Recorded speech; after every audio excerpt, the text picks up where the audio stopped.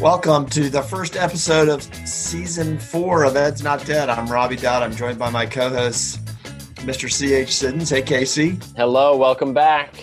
Welcome back. And Mr. So exciting to see you. It's exciting to see you, although I'm reading the show notes right now and I don't have my camera on, so I can't see you, but I know you're there. I'm here. And, of course, Mr. Peter Crable. Hey, what's happening? How are you, buddy? I'm doing all right. We are back and better than ever. The boys are back in town, as Thin Lizzy said many years ago. That's right. It's been a long time. This is our first episode of Season 4. I can't believe that we're starting our fourth season. We've managed to keep going, right? We have. They keep trying to keep us down. Hey, on a side note, did anybody else ever think that the lead singer for Thin Lizzy looked like Prince and got them confused sometimes? That's true. Let me look that up. Yeah, I didn't actually know that the lead singer of Thin Lizzy in the generation that I grew up in was African American. Oh, really? Until I was in high school. Oh, I thought he was white. He's and not I white. had a friend who had a Thin Lizzy album, and he does look like Prince. Yep, and they were a good band. Yeah. And another rock hero passed away this week, which we will talk about. We've got to do a little bit of an Eddie Van Halen tribute at some point in the show. It's going to be segment 2 here after the break. Okay. All right. As always, folks, we are brought to you by Pulp Education, a full-service educational media company specializing in leadership instruction and 21st century school reform. You can find us on Twitter at Ed's Not Dead PC and check out the website, as always, edsnotdead.com. I'm sure Casey has some very thought-provoking blogs. Oh, so many. On the website. And thanks for tuning in. We have many loyal listeners that we've accumulated over the last 3 years, and we're glad you're back with us, and we hope you stay with us, right, fellas? That's right. Where would they go? I mean, come on. That's right. No. Literally nobody has anything going on right now. That's true. That's true. So we are still in the pandemic, unfortunately. So we got a great show for you tonight. We are going to talk about whether college students have become complete wimps in the United States. That's basically the conceit of a new piece that we're going to talk about. And we have a couple new segments. No Dear Betsy tonight, though, right? No. Yeah, I don't want to talk about her. Are we going to squeeze in a 4-year Dear Betsy retrospective before the election on November 3rd? Oh, absolutely, we are. Oh, yes. Okay. That's a good idea. I'm working on it right now. We need to do that. All right, we got a quiz. And what's the new Robbie Dodd segment? I just used myself in the third person. It's called the You Know What segment. Okay. All right, good. Crable doesn't like it, but deal with it. I'm not trying to steal the spotlight, but I don't know. Maybe I am. It's a good segment. All right, Mr. Siddons, it's that time of the show. Show feedback. Show feedback. It's filled. I had one lonely sentence. Well, we haven't put out a lot of content in the last month because we were on a little bit of summer break. But an old friend of mine who I went to high school with actually now teaches down in Maryland.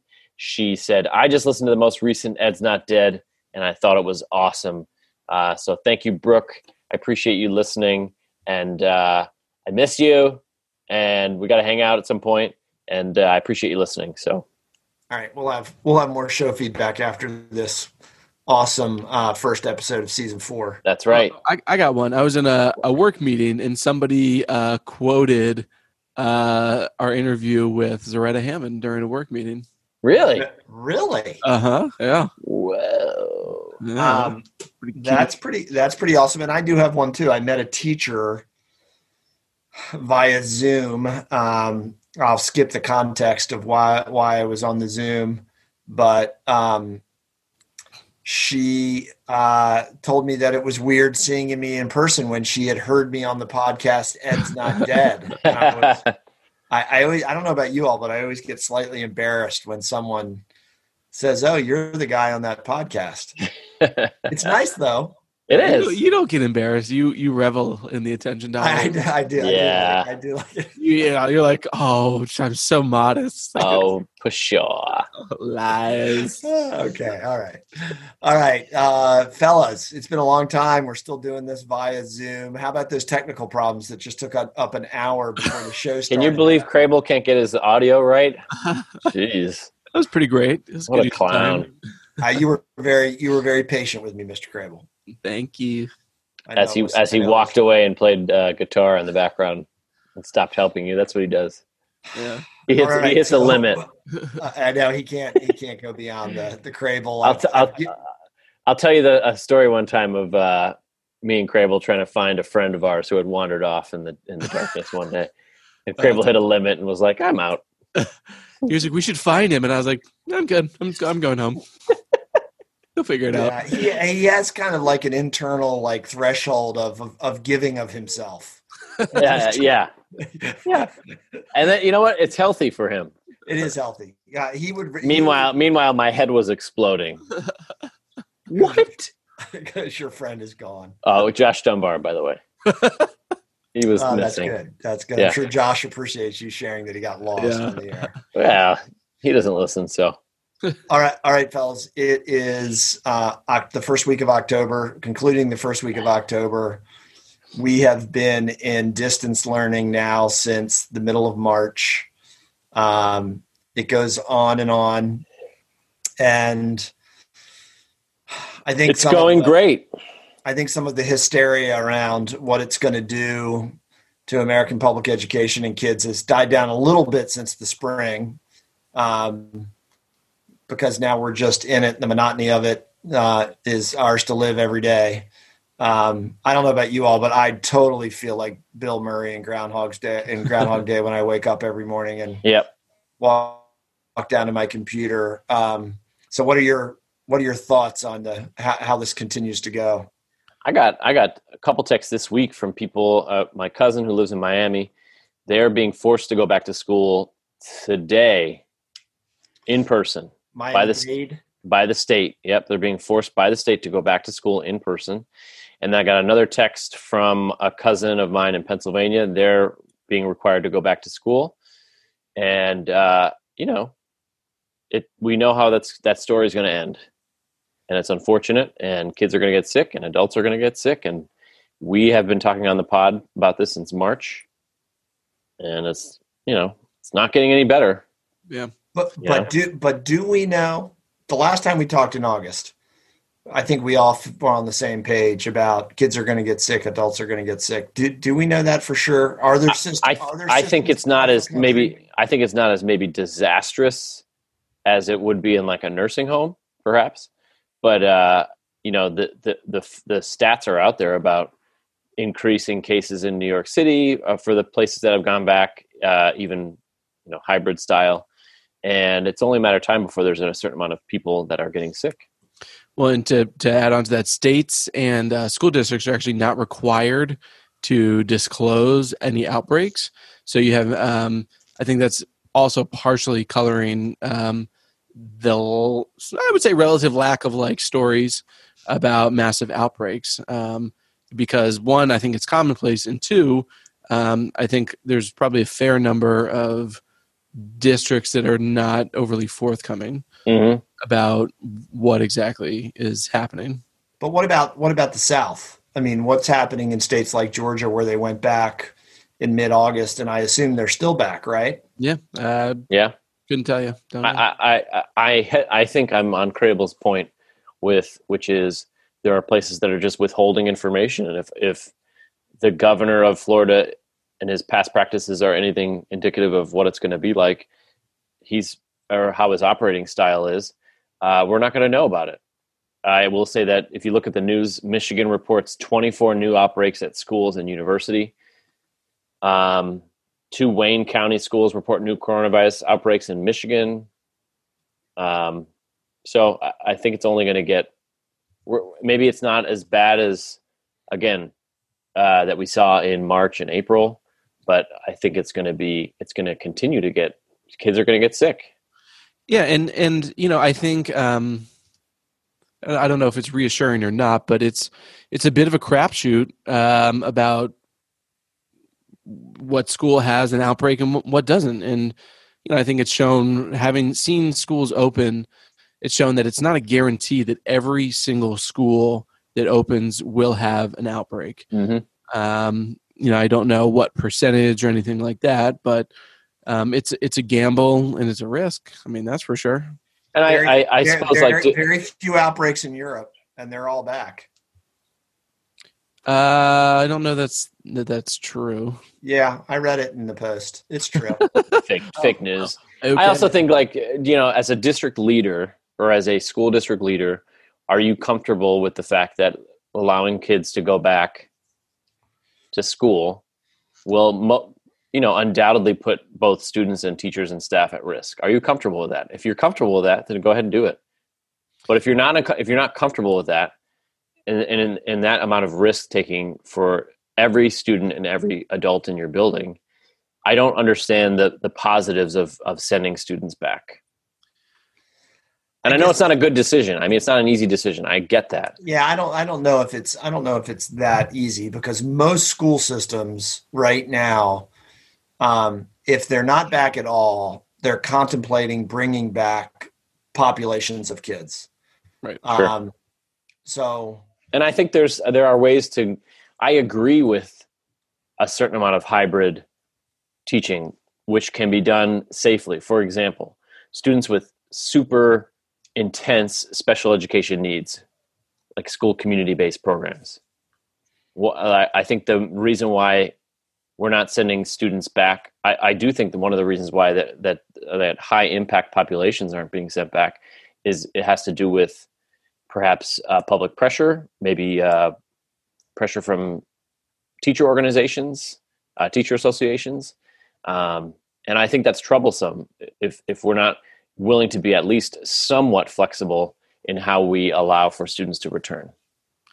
And so, Robbie, to your point about Georgia, so Georgia is one of the states, specifically Cobb County, where they are not reporting schools with coronavirus outbreaks. So they're basically just putting a lid on any information.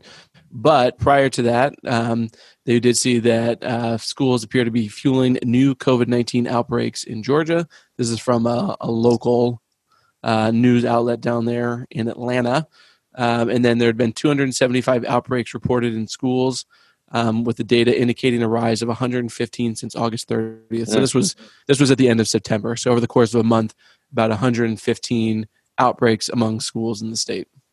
Okay, but we're also talking about an area of the country where CDC guidelines have not exactly been followed to a T. Yeah. I mean, when I can't remember what high school it was in August, you'll recall the video that went viral of all the students in the halls without masks on. Yeah. I mean, I don't think any of us support doing it that way. But I think if you can do it in a way that is really controlled, I think systems are going to have to start considering that. I mean, I think most systems are starting to consider that. There's nothing wrong with considering it. And I do think that just the simple fact, of wearing masks significantly reduces the chances of transmission, outbreak, et cetera. But it is still a gamble. You know what I mean? It's a risk. It is a risk, but when I take my daughter to 7-Eleven or to Safeway, it's a risk. Yeah. It is a risk, but I suppose, like, what do you all think about sending back small pockets of kids and teachers to start? So students who have special needs, students who are receiving ESOL services, as opposed to entire populations. I think that's going to happen. Do you support it? I'm asking, do you support it? Yeah. I think I support it. So the next question that comes to my mind is, why wouldn't that be allowed? And I feel like a lot of employee associations don't want to do that because it treats certain teachers differently than others. You didn't really give me a chance to respond. You asked me if I supported it. Okay, I'm so sorry. I responded for you. I support trying to figure out how to do it. Right. I think if you assess the risk, because let's be honest, there are professions every day, the healthcare profession, nursing homes, where people are doing it every day. They're serving the needs of others in the safest ways they can. I'm sure school systems are looking at the guidelines that the healthcare industry uses to care for patients, to care for the elderly, because it's going to have to be serious the way schools approach it. Sure. I guess I don't, with the crumbling infrastructure of our nation's schools, I don't really trust some of the infrastructure pieces. Infrastructure? Yeah. That is like, dude, Ed, our show's called Ed's Not Dead. Listen, we have not invested in the infrastructure of our public education buildings. So if you go into listen, stop. I'm going to mute you. I'm going to mute you. Around your ears. I know, it's so terrible. Listen, if I'm not talking about necessarily just the actual structure, but if you look at the HVAC systems in school buildings, they don't have the filtration to actually help with, or at least mitigate, the virus or contaminating other classrooms in the school buildings. If they've been retrofitted like our previous school was, they're not set up to actually filter the air in buildings like that in an efficient way. So if there's any kind of outbreak, you're looking at closing the entire school because they're not set up for that. So you can joke about and mess with me about the crumbling infrastructure, but we live in a pretty wealthy area that invests a lot in public education, and the buildings, some of the buildings are not doing well. And if you go anywhere outside of a wealthy suburb, the buildings are even worse. So I don't understand, like, it's not something that people think about, but like, are we just going to teach outside? Like, are we just going to be out in the winter? There are so many challenges and barriers to this happening. And there's only, I believe the risk outweighs any kind of rewards that are going to happen. So you're totally anti. I'm not going back to school. I'm not totally anti. Here's my feelings on it. I think schools can and should plan for small pockets of kids and adults to go back. Here's what I fear is going to happen is that the districts are going to do that. There's going to be major pushback from unions saying no one at all should be returned, even when the districts are saying maybe just special educators or ESOL educators. And so without even like trying to find like a compromise, districts are just going to send everyone back, and it's just going to be a bum rush in the hallways. And it just doesn't seem like it's going to be a positive outcome. I doubt that school systems, at least the ones that I'm familiar with, will send everybody back just because they can't reach some kind of a compromise on conditions of employment with teachers. And I hope not. I hope send everyone back. And there are a lot of teachers out there that want to go back. I mean, I have one in my family. My sister teaches kindergarten. She wants to be with her kids. She wants to teach them. Yeah. Listen, I don't know any teacher that doesn't want to go back. I don't. I have yet to talk to a teacher that says that they love this situation and that they don't want to be back in schools with kids. I haven't. I don't know if you have, but I mean, like, I want to go back with kids. Yeah, I was telling somebody the other day, I was like, man, you know what? I was like, the whole reason I got into education is so I didn't have to sit in a stupid cubicle all day and write stupid emails, go to stupid meetings. Yep. Just sitting on my butt all day long. And that's what this job is now. Yep. You're sitting on emails. I don't interact with kids. In a very limited, have interactions with like teachers and stuff. You know, it sucks. So I think everybody's on the same page there. But and the two classes I teach, but two kids keep their cameras on. So it's like I'm staring at blank squares all day. Well, why don't you ask them to turn their cameras on? Because I don't think it's respectful to ask kids who may be coming from a different living situation to ask them to put their cameras on. That's a different topic. What were you going to say about office jobs there?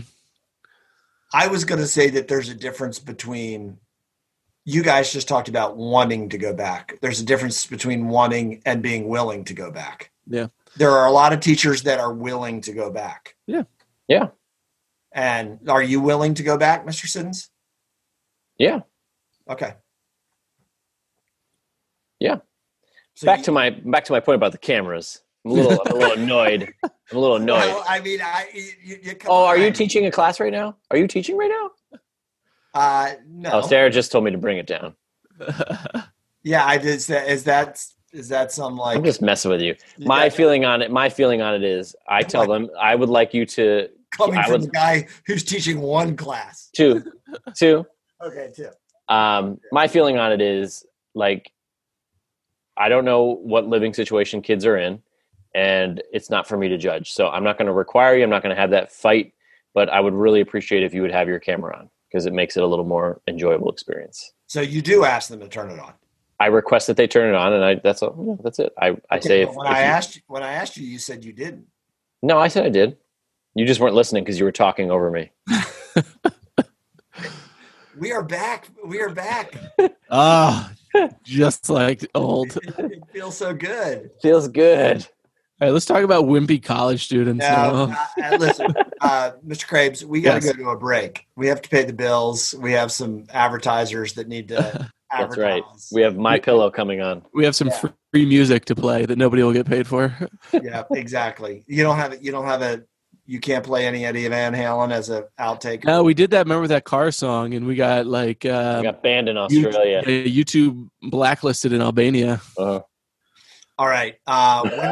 When we come back, we will talk about today's college classroom. Is it one big therapy session? An article by Joseph Epstein. Don't go away. We're glad you're back with us. We'll talk to you in a minute. Thanks.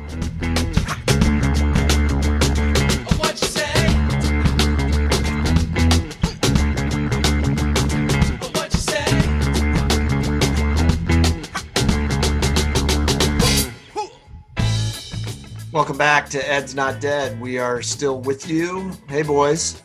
Hey, Hey. All right, we had to go into our separate corners after our first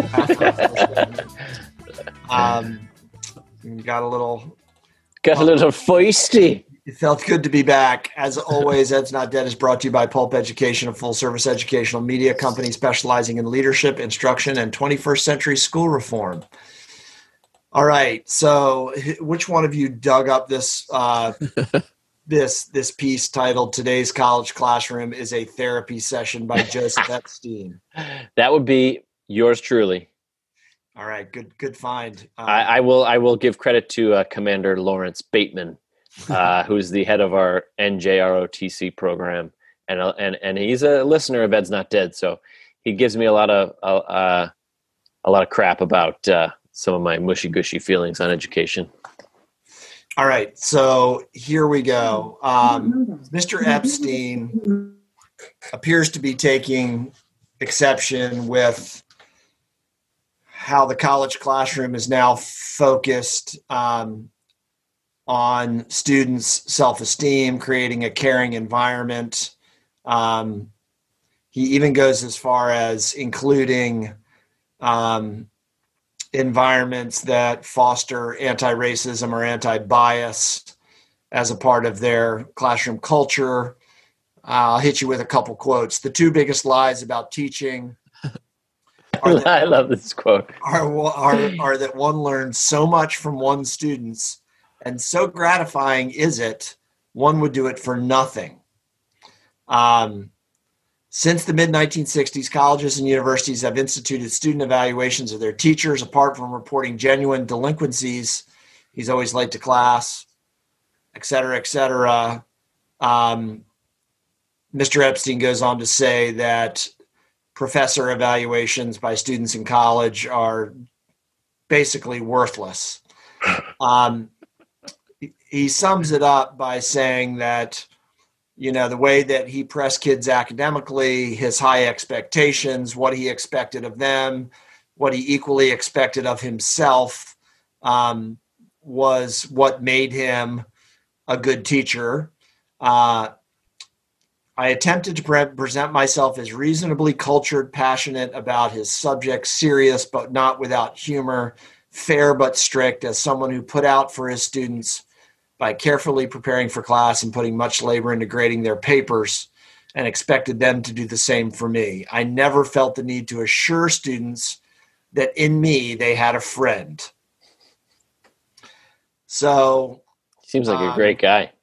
He's essentially saying that the college classroom has become a place of coddling and I guess in some ways a lack of high expectations for learning. So what do you make of Mr. Epstein's argument? Well, let me start by finishing one of the quotes in reference to learning things from students. He said, "I had a number of bright and winning students, but if I learned anything from them, I seem long ago to have forgotten it." I do think he's being a little bit truculent for the heck of it. Yeah, I agree. I would venture so far as to say that Mr. Epstein does not have a lot of self-reflection going on. I think there probably could be a reasonable argument to be made that maybe there is too much attention paid to feelings or psychotherapy sessions. Maybe that could be a conversation worth having. But the sort of information, I won't even call them facts, that he uses to back up his arguments are totally ridiculous. And to me, really are epitomize the sort of like culture battles that we're having in this country right now. Specifically, he talks about fostering an environment where anybody feels welcome. So he is 100 and only % focused on himself and how he feels. So let's just take an example where a student of color comes into his classroom and for some reason takes offense to something he said, for some reason doesn't feel comfortable approaching him because of the way that he speaks about some subject that he's teaching. According to him, that's the student's fault. He just needs to toughen up and deal with it. That's the best way. You're just soft. You can't handle me. And when you think about all these Trump supporters, the F your feelings, kind of deal that they're all on, that's what it is. It's like, God forbid that you ever think about anybody else's feelings aside from your own. God forbid that you ever think about somebody else's experiences. I would venture to say that he thinks that racism is probably not even real. The reference to an anti-racist classroom makes me think that in terms of racism, it's your problem. It's how you perceive other people talking to you. And if you just bucked up, pulled up your bootstraps, and dealt with it, then you wouldn't have this problem anymore. So I think there's a lot going on here, but I think in a nutshell, it's this ridiculous fake-ass machismo that Mr. Kramer, this is a family show. Yep. They can say that on TV. So that's true. But this machismo that's not really machismo or manliness or whatever, it's toxic masculinity, I would go so far as to say. I agree. And I think further, when we off air, we were just talking about masks and places we've been where people aren't wearing masks. That's all part and parcel of it. I'm a man. I have my freedom. I don't have to do what you say. I make my own decisions. Shut up. Just deal with it and do something for other people. And I'm not saying you should always change what you're doing because somebody is offended. But I do think taking people's feelings and or perspectives and or thoughts into account is a vital part of being a teacher. Well said. I have very little to add to that. Holy moly. And this article really annoyed me. So great to talk about. It is. I was reading the part about just the actual title itself being a therapy session. And I was reading an article about like what the recommended counselor to student ratio is, and it's 250 to 1. The American School Counselor Association recommends 250 students to 1 counselor. Right now in America, on average, 455 students to 1 counselor. So when the systems across the nation start to put more funds into paying counselors, psychologists, school psychologists, and psychiatrists in school systems, then maybe teachers won't have to worry as much about the social emotional well-being of children. But at the end of the day, that's really a foundational part of being an effective educator, no matter if you're in a university or in a kindergarten class. So I think it's easy for him to say that, but I also think it's pretty short-sighted of him. And he talks about the tough guy approach. And I do think that there can be a time and a place for the tough guy approach. I think that some kids respond well to it. You know, I'll steal a page out of Robbie Dodd's book here and make a sports analogy, but with coaches, you have some coaches who are yellers and screamers who get up in your face, and some players, regardless of the sport, it fires them up. They're going to be like, I'm going to show him. Right. And some, it shuts them down. And there's a billion examples in sports. And I think any effective coach, any effective teacher knows when and how to differentiate between when that approach is useful and effective and working and when it's not. Yep. And I guess there's one more thing I'll say. He ends by saying, kind of referring whether he doesn't know if the tough guy approach would be acceptable today. And, you know, I don't know yes or no. I think that there are, again, examples where it would work. But I think it's a lot of this like nostalgia towards things of the past being so great or perfect. And it's like, yeah, kids probably are more in touch with their feelings today. Teachers are more expected to take individual preferences, individual feelings into account. And it's in 30 years, it's going to be different again. And right. So it's like, you know, but at the end of the or adapt. At the end of the day, you physiologically, your brain cannot learn information if you're not in a safe environment.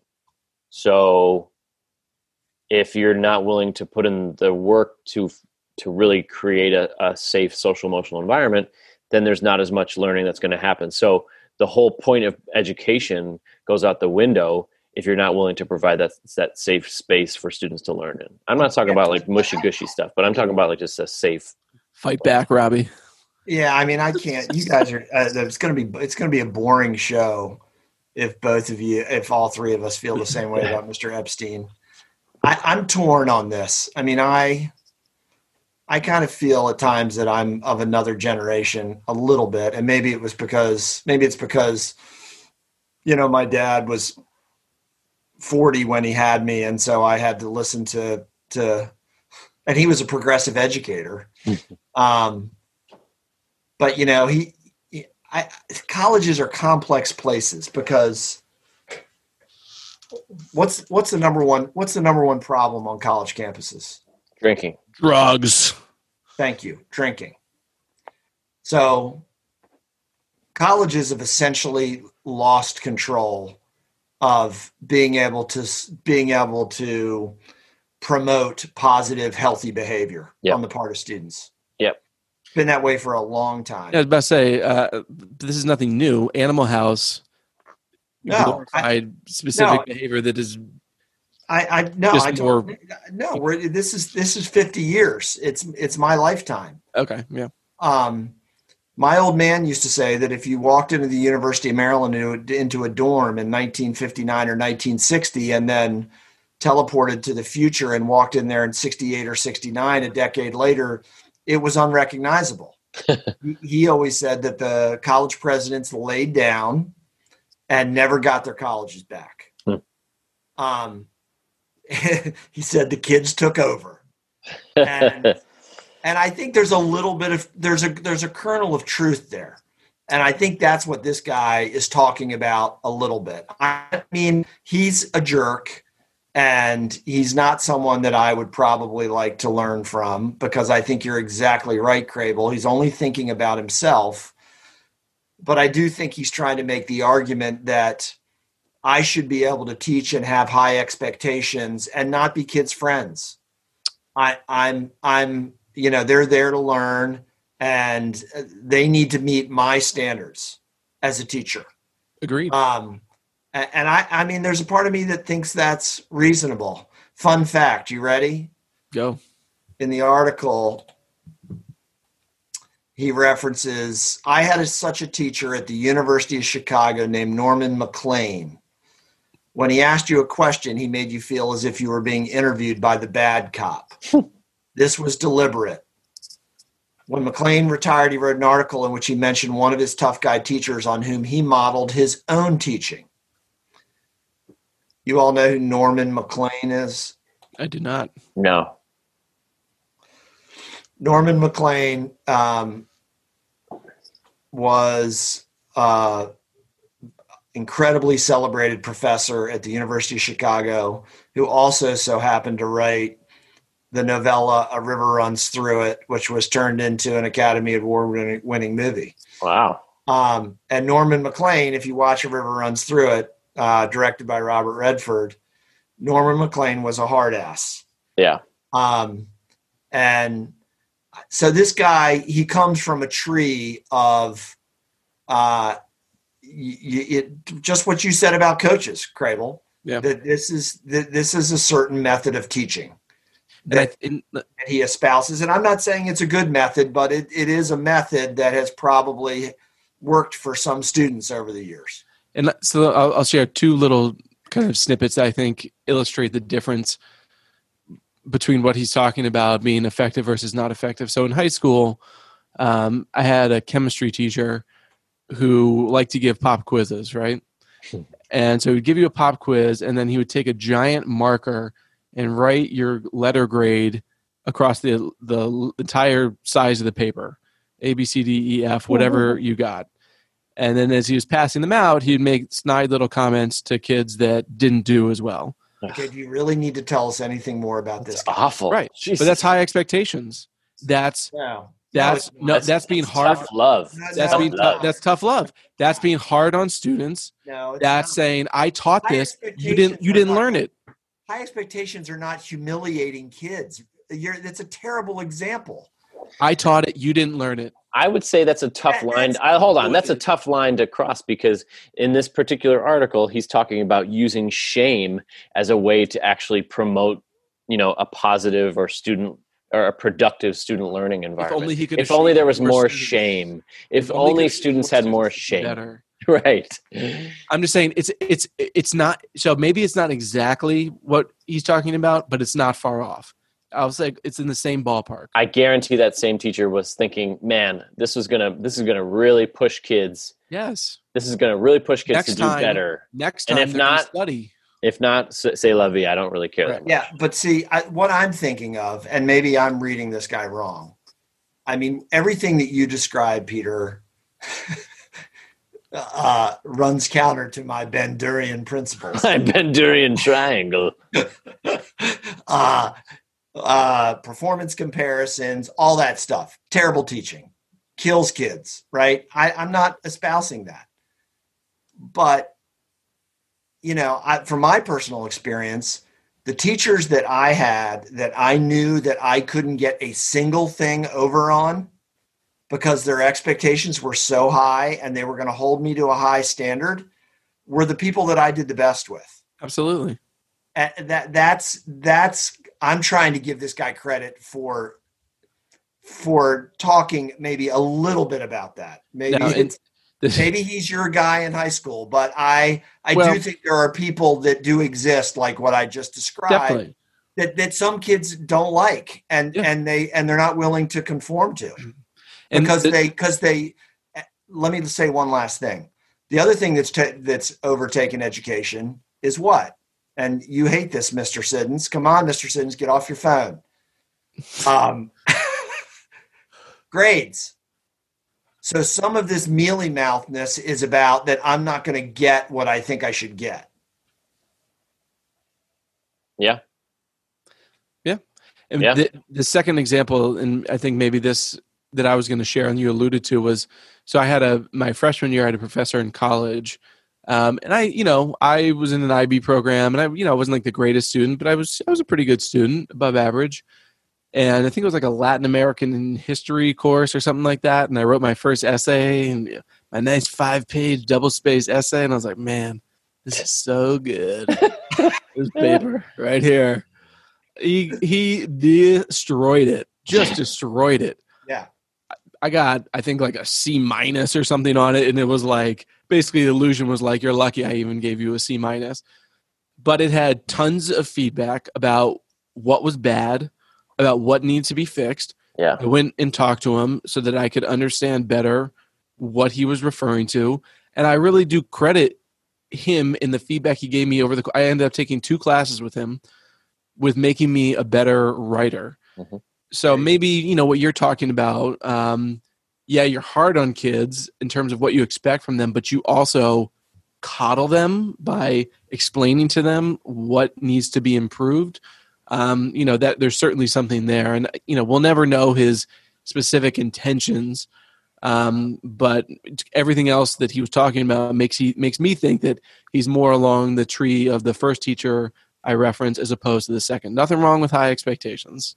I agree with you. I mean, on a much more superficial level, you had put some time into that paper. I had Ruth Kreisman in 5th grade who, I always, one of my first go-tos all through school was, let me see how I can use my charm to maybe find some loopholes in even in 5th grade, you were pulling that move. And Miss Kreisman made it very clear early, right out of the gate with me that wasn't going to work. And so I think it was my best year in elementary school, and she was a little scary, but I wanted to do well because I didn't want to let her down. I've always thought that, there is something about effective teachers where there's a little bit of a differential in power because you don't want to let them down. You want to do well for them. And because they've shown, maybe it's the feedback you got from this guy. They've shown some interest in you, or they've expected something out of you that maybe you didn't even know you could produce. And I mean, in the research, they call it the old term is they called it academic press. You press somebody. And I don't know. I mean, this guy is. Well, but I was just thinking. So, question for you guys. So, he references like this what I would call a pseudo expectation for teachers to be students' friends. I mean, I think and I think that's a gross mischaracterization of being an empathetic individual. That certain people, they hear you should be nicer to kids, or I don't know, some feedback like that, or more approachable, or something like that. And then, how they interpret it is you should be their friend. And I've never heard any educator at any level ever say you should be their friend. But that's what he refers to. Because that's a quote that proves his point that that teachers are being asked to be friends with their students. But there's also the other side where I was taught to not smile until Christmas. So don't, as a teacher, don't smile, And I think there's a very clear line about, being an empathetic person does not make you weak. It makes you a strong person in terms of understanding where people are coming from and what they're bringing to you. And it requires a certain understanding about who is in front of you. And that doesn't come by not being socially, emotionally aware of where your students are coming from. Empathy, not sympathy. But I would say, I'm gonna shine the bright lights on you, Mr. Sids. They're reflecting on me. I can't see. Oh God. I haven't known many teachers. That is so shiny. I wish the audience could see it. I haven't known many teachers that were as fastidious about their expectations for how students should conduct themselves in your space as you. That you had very set routines. You expected a lot of kids because you felt like those routines were worthwhile and would make them better students. Yeah. And I think a lot of, over the years, you wanted them to meet your expectations. You weren't going to meet theirs. Correct. Yeah. Okay.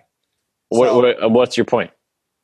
My point is that you can be both. You can be empathetic and also really challenge kids and cause a little bit of productive struggle and discomfort. That's how you grow. Yeah.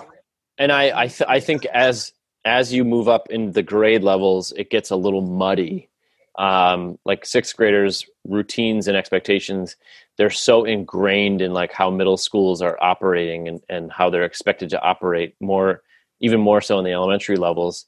But as you move into high school, it's like they hit 9th grade and there's a whole cadre of teachers who think that they should know this by now. And so we don't have to teach it or we don't have to expect it. So the empathy is not there. It's like, they should know this by now. And I think I don't know that that's very fair. Can you learn if you're comfortable all the time? No. No. In fact, you learn a lot when you're in discomfort. There you go. Yeah. But I don't think knowing how to create effective discomfort. Understood. And I think there's nuance to that. 100%. But I think a part of what this guy is saying is that students need to be prepared to feel some discomfort, that I'm not going to be there to hold your hand. But again, it's such a mischaracterization. But can you create oversimplification? Oh, all kids need their handholds. No, it's not about handholding. Not it. It's like I'm saying in a high school classroom, it's not about being like discomfort in terms of you failed this, you have no chance of make it up, and you didn't learn it, so whatever. We could be creating discomfort in terms of pushing your thinking further about topics or promoting more rigorous instruction in a way that's supportive in that classroom environment. It's not about being a jerk in class and saying that you have basically, here's my standards, you're not going to meet them, and that's the way I talk to you.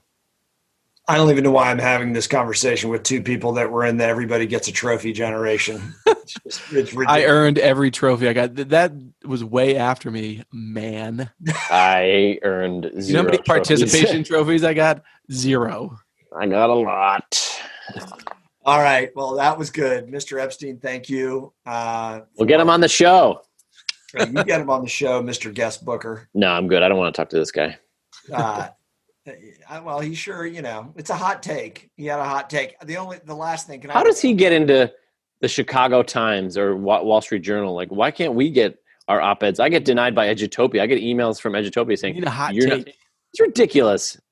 Well, this guy media is not about thoughtful or useful. It's about clickbait. Yeah, clickbait. He did teach at Northwestern. I don't care. I do have to say, though, that I am fascinated that he was taught by Norman McLean, and I would have liked to have been in a class with Norman McLean. He probably was terrifying.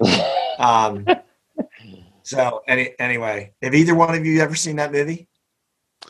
Maybe parts of it. That's that Robert Redford movie. It was Brad Pitt's first big movie. No, I've not seen it then. Yeah, nope. You guys you should check it out. Beautiful movie, great story, incredibly sad. What was it called again? The Bridges of Madison County? Okay.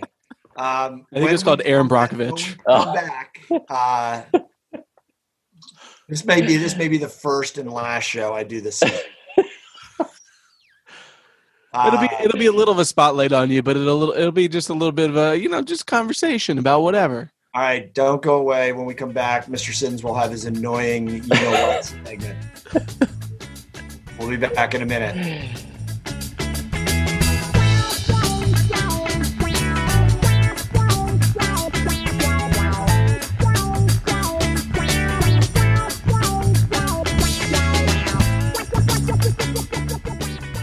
Welcome back to Ed's Not Dead. We are still here. Hey, fellas. Hey.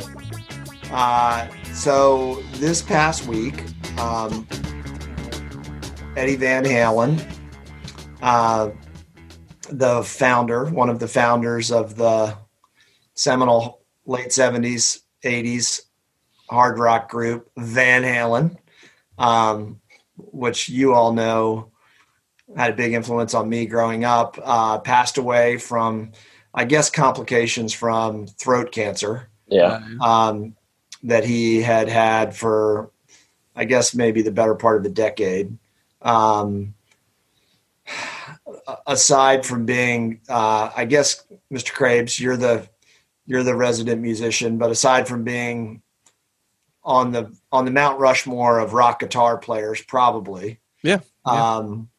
Van Halen was just a great, fun, straight ahead rock and roll band. And I was very sad, boys, yesterday when I heard that he had passed away. Yeah. He was a guitar god. And everybody from my generation, from Generation X, adored him. Yeah. And it's funny. Friend of mine, professional friend of mine, Joe Rubens, principal. You know him, Mr. Siddons. I do. He texted me today to tell me how sad he was. Yeah. About he said you all had a conversation about Eddie. Yeah, he said he's got 3 Van Halen shirts. Yeah, and his wife was surprised about it. He also tells me stories about his mongoose from the 80s. So he was listening to Van Halen and riding his mongoose. That's funny. Anyway, you dug up a really interesting clip where Eddie Van Halen was being interviewed at the Smithsonian in 2015.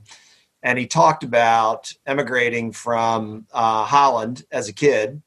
Which I had no idea.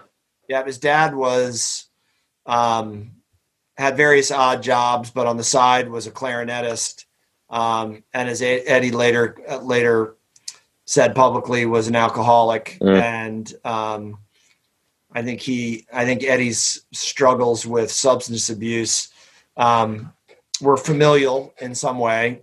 He also said they helped him with his stage fright. Did you hear that, Mr. Crable? I No, didn't. I could relate though. Yeah. Yeah.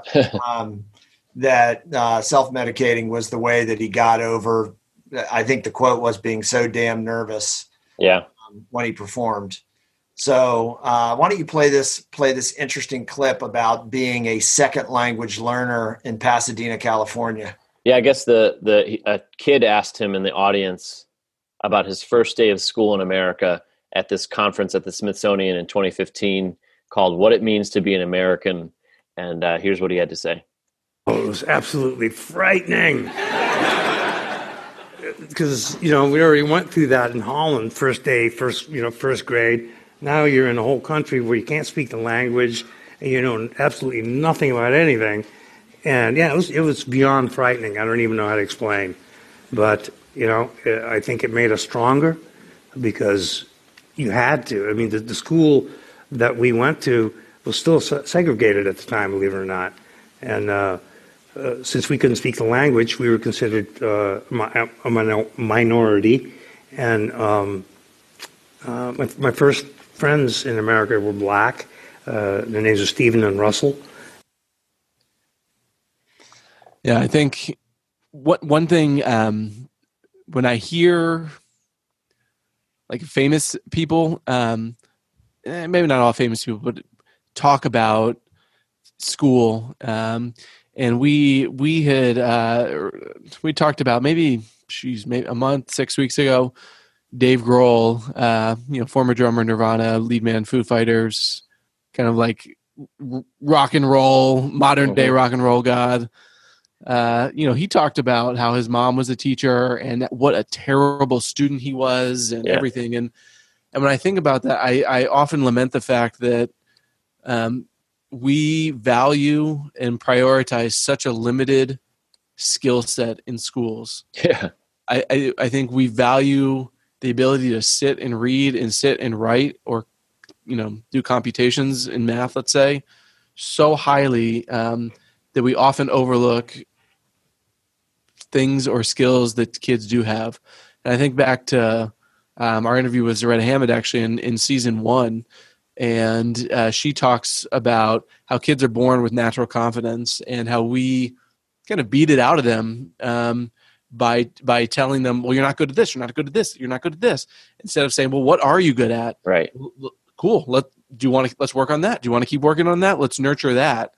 And I just think it's such a shame that we can't figure out a way for schools to value all sorts of skill sets. And plenty of people have become successful that maybe haven't done that well in school.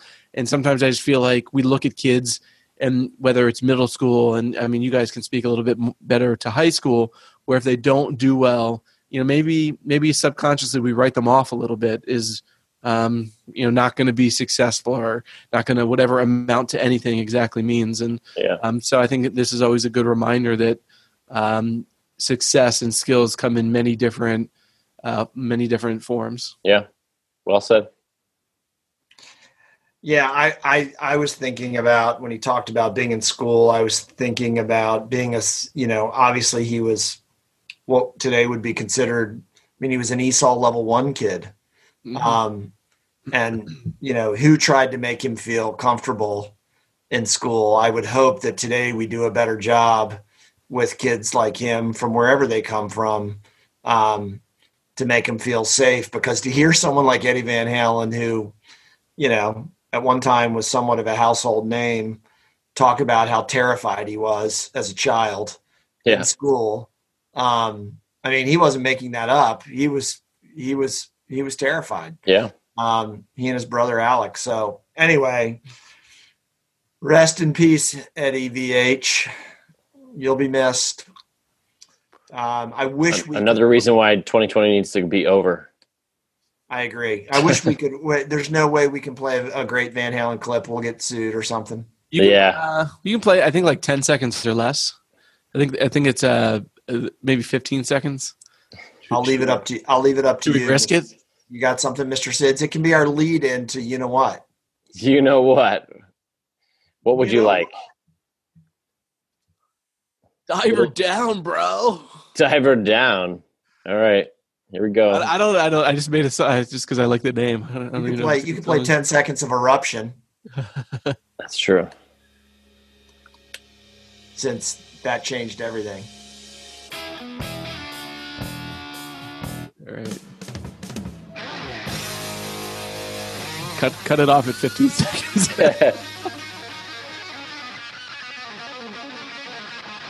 Pause. Maybe if we wait. That was 10 seconds. I don't know how it works. Mr. Crable. Yeah. How does one learn to play guitar like that? And how did Eddie create that tapping thing? Dedication in practice. There's no substitute for just the sheer number of hours that he must have spent practicing playing, doing scales over and over and over and over. Locking yourself in your room and just practice. Yep. Well, he did say that, while Van Halen was renowned for their, post performance partying, that he was actually the quiet one in the band. His way was to go in his hotel room and drink vodka and do cocaine and play his guitar. So I guess that's why he was so good. Yeah. Yeah. Anyway, all right, he'll be missed. You know what, Mr. Sids? You know what? All right, so this is our new segment. We're going to try this out. We're gonna do a little poking of Dr. Dodd here, and we want to hark back to the days of the '80s and the formative years of the Doctor. Maybe a little explanation about why it's called You Know What. Didn't you create an app called You Know What at one time?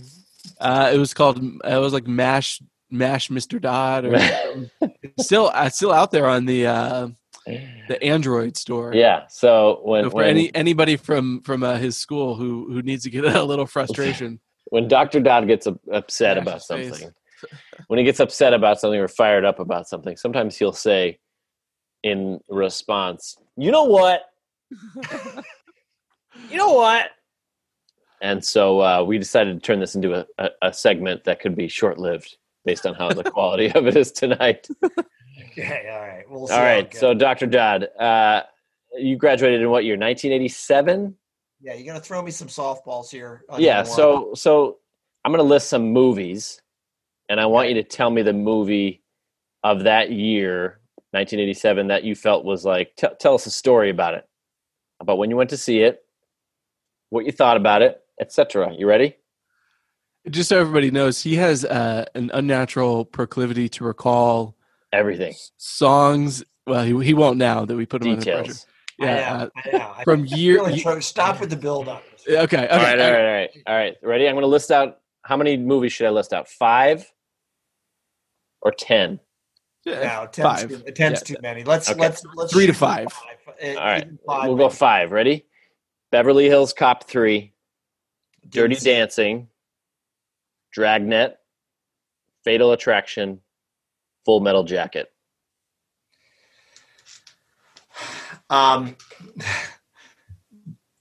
Dirty Dancing, I took my next door neighbor, my dear childhood friend, Stephanie Wenzel, in August of 1987. We were both getting ready to go away to school.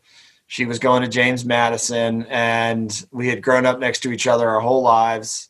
Her parents were German immigrants. And I said, let's go see a movie before we both go to school. And I took her out, and we went and saw Dirty Dancing with Patrick Swayze, and the late Patrick Swayze. And He's dead? I he didn't died like it. 6 years ago. I didn't like it. I thought it was cheesy. I was also an 18-year-old young man. I don't know how Steffi felt about it, but that's my Dirty Dancing memory. Full Metal Jacket was the great Matthew Modine, who the basic training first 20 minutes of that movie is probably the best part of that movie. It's a great. Platoon had come out the year before in 1986, the great Oliver Stone movie. That was the era. That was getting towards the end of the era of Vietnam movies. It kind of, there was the Hamburger Hill.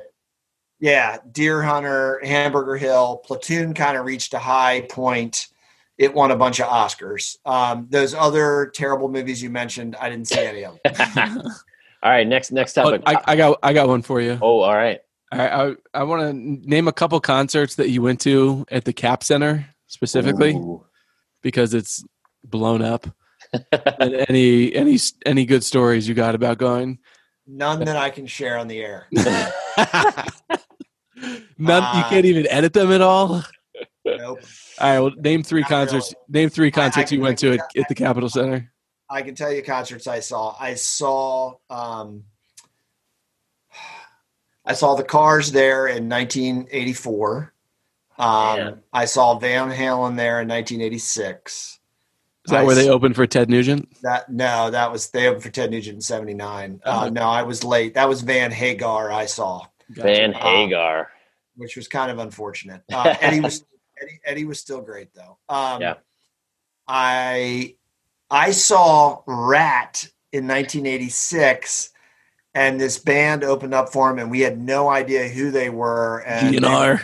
They were called Bon Jovi. Oh, right. And we were like, they did the typical stole the headliners thunder. Wow. And they were incredible. I saw Judas Priest there, and a bunch of others. Nice. Yeah. All right. Rob Halford would bring out his Harley on stage and beat it with his whip. No. All dressed in leather. That is hysterical. Breaking the law. Breaking the law.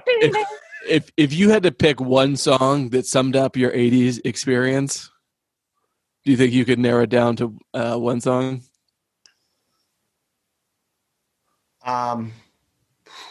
It's a tough one. It's a tough question. I would say probably just kind of the gestalt of the 80s.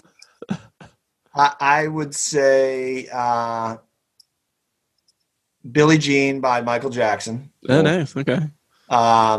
Or I don't know. I need a little bit. Yeah, you can think on it.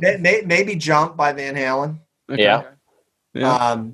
That was a huge album. I mean, that was just huge. I was 15. That was just incredible. That was the same. Get this. That was the same year. 84. As Thriller. Oh man, I didn't think about that. That's pretty wild to think about. Yeah. Yeah. And Ghostbusters. And Ghostbusters. All right. What else you got? All right. We're probably totally boring the audience, but go ahead. This one is about sports, and I'll give you a few highlights from 1987, and you can pick one of the list. NBA: Los Angeles Lakers versus Boston Celtics series 4-2. NCAA football: Miami, Florida record 12-0-0.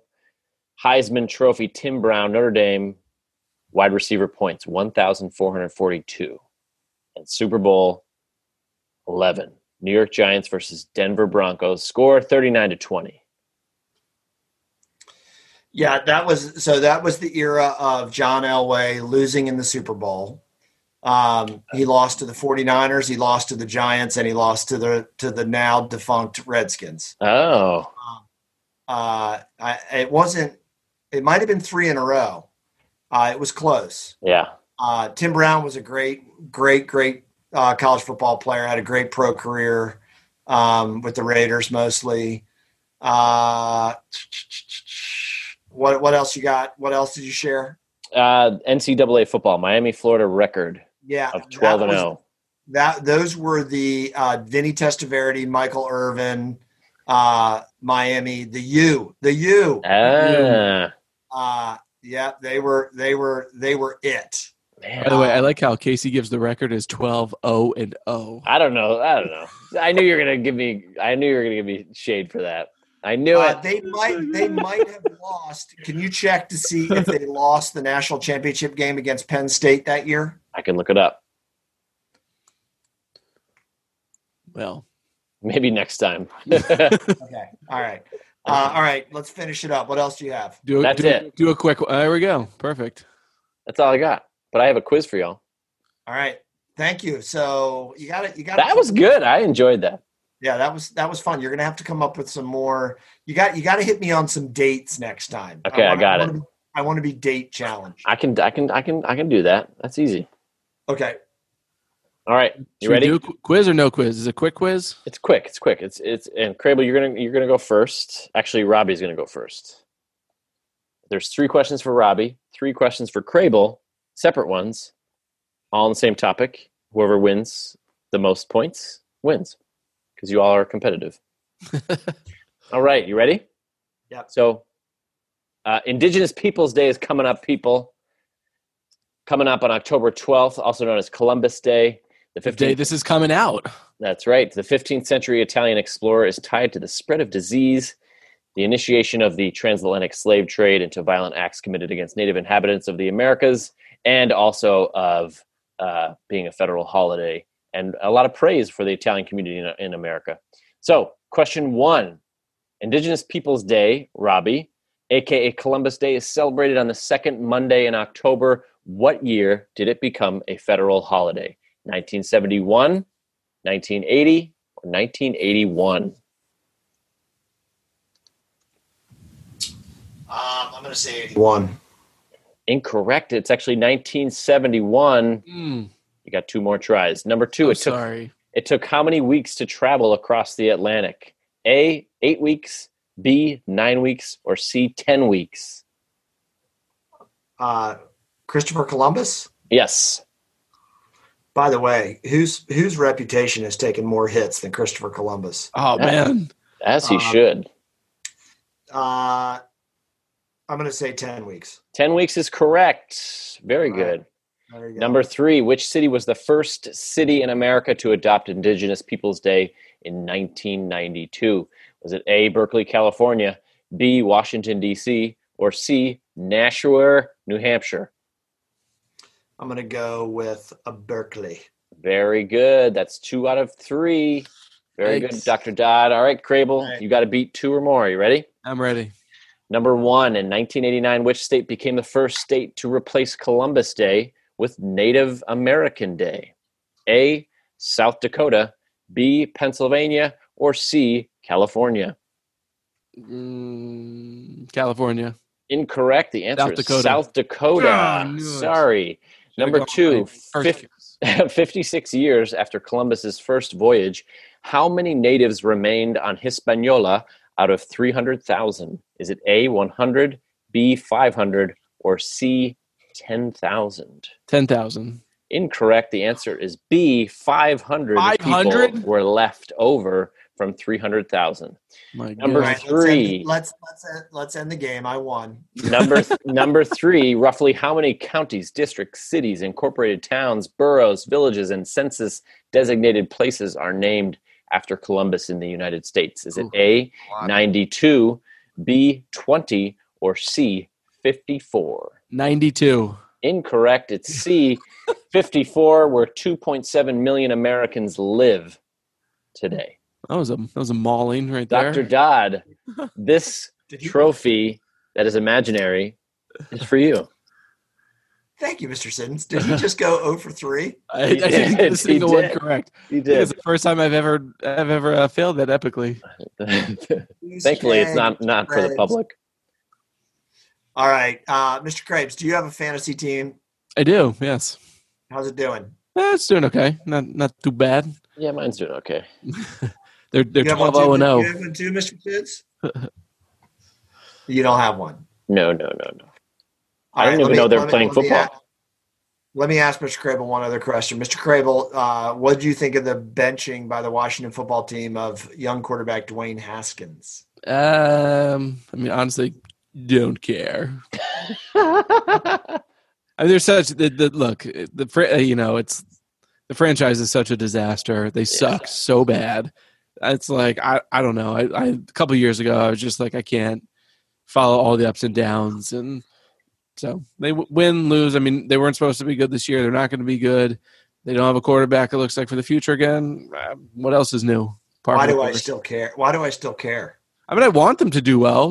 Like the second they are in a dumpster fire, like I'll and I still watch some. I'm not like I don't play my Sundays around it, but I'll certainly watch, and the kids enjoy watching, and so that's all good. But it's just you can't invest any emotion into something that sucks so bad.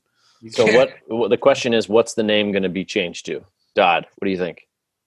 The Red Wolves. Yeah, Grable? Red Wolves or Red Hawks. I was thinking the Red Tails. I like all three. Yeah. Your boy, AR's playing well there, Mr. Sims. He is. I don't think he's going to go to the Super Bowl. I don't think that's going to happen this year. Oh, speaking of football, quick shout out here. A kid, no longer a kid, that I taught in my first middle school? No, it was not my first middle school. Second year. Yeah. Ended up, he was a great basketball player, and myself and another guy coached him, and his name is Justin Haran, and I joked that we ran the Justin Haran offense, or just run down the court and give him the ball.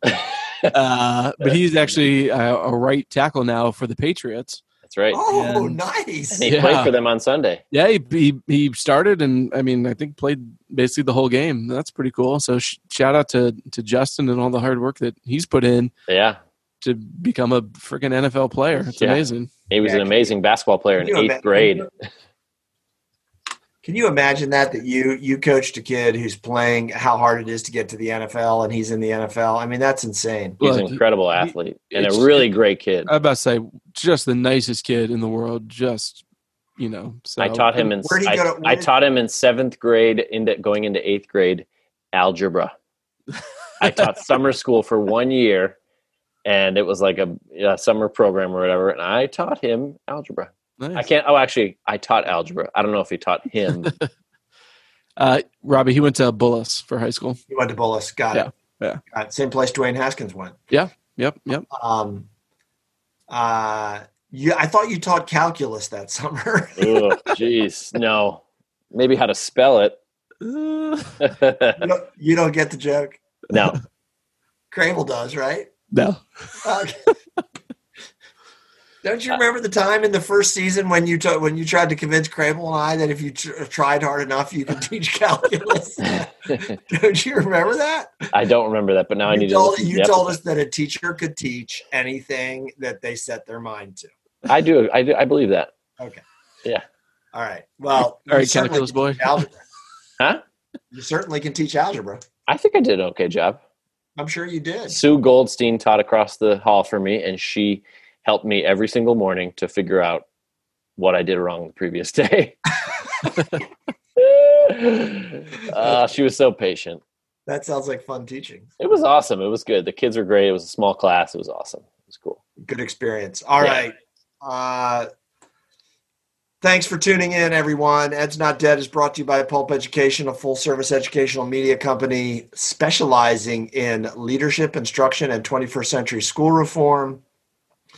As always, you can find updates from the show at Ed's Not Dead PC on Twitter, and check out the website, edsnotdead.com. Last call. Okay, I just went away from the screen, and now he's doing bizarre backgrounds. Anything coming up, you guys? You got any pithy writings in the coming out on the website? In the hopper. Yeah, I'm working on a couple blog posts. Okay, I got you. Yeah. Okay. Sounds good. I've been writing and recording music, so What? that's exciting. Yeah. All of my school videos, Crable, have your songs in the There background. you By go. the way, so if you look on nice. our YouTube page, Soul Witness There is you in the go. background of all my videos. Oh, cool. Well, I'm about to actually. Sometime I put it in a song on Spotify to release a single, so it just has to go through the approval process and should be up hopefully sometime next week. Nice. Yes, Is it under Soul Witness? it is. Yes. What do you say, Robbie? Can one or both of you motivate me to do something outside of Your paid work. Why don't you do a rebuttal to my op-ed about principals back in the classroom? I'd have to read it first. Touche. I will. I'll read it. I'll check it out. You have a blog post that you shared with me that I need to look over. You want to hear something crazy? Yes. I've actually thought about teaching high school English, and maybe if the opportunity presented itself, that I would teach a course. I think you should. It'd be fun. Yeah, I think that would be fun. I might have to get certified for secondary teaching, though. I'm not sure that would be fun. Well, unless you have a co-teacher in there, which Yeah. you'd probably have to do anyway as principal. Get a provisional for a year. You'll be fine. Yeah. Or just do it. All right. Absolutely zero guests lined up for the next few shows, right? So just stay tuned, folks, and we'll let you know who's going to be on Ed's Not Dead. Yeah, But it's gonna be big release names. on Twitter. Big names. Barack, Michelle, Okay. Joe, Uncle Joe, Uncle Joe. Biden. Sleepy Joe. Don't even repeat it. There's a vice presidential debate going on as we sign off right now. I know, and I'm so glad I'm doing this instead of watching that, because the last debate kept me up at night. It was bad. Maybe heartburn. Embarrassing. All right. As always, thank you so much for tuning in to Ed's Not Dead. Spread the word. Send us some feedback. We always love the feedback. We'll read it on the show. Rate us on iTunes. It gives us better search engine optimization. It helps our self-esteem. That's right. Makes us feel better. All right. For Peter and for Casey, signing off. We'll see you soon. Thanks for joining us. Yep.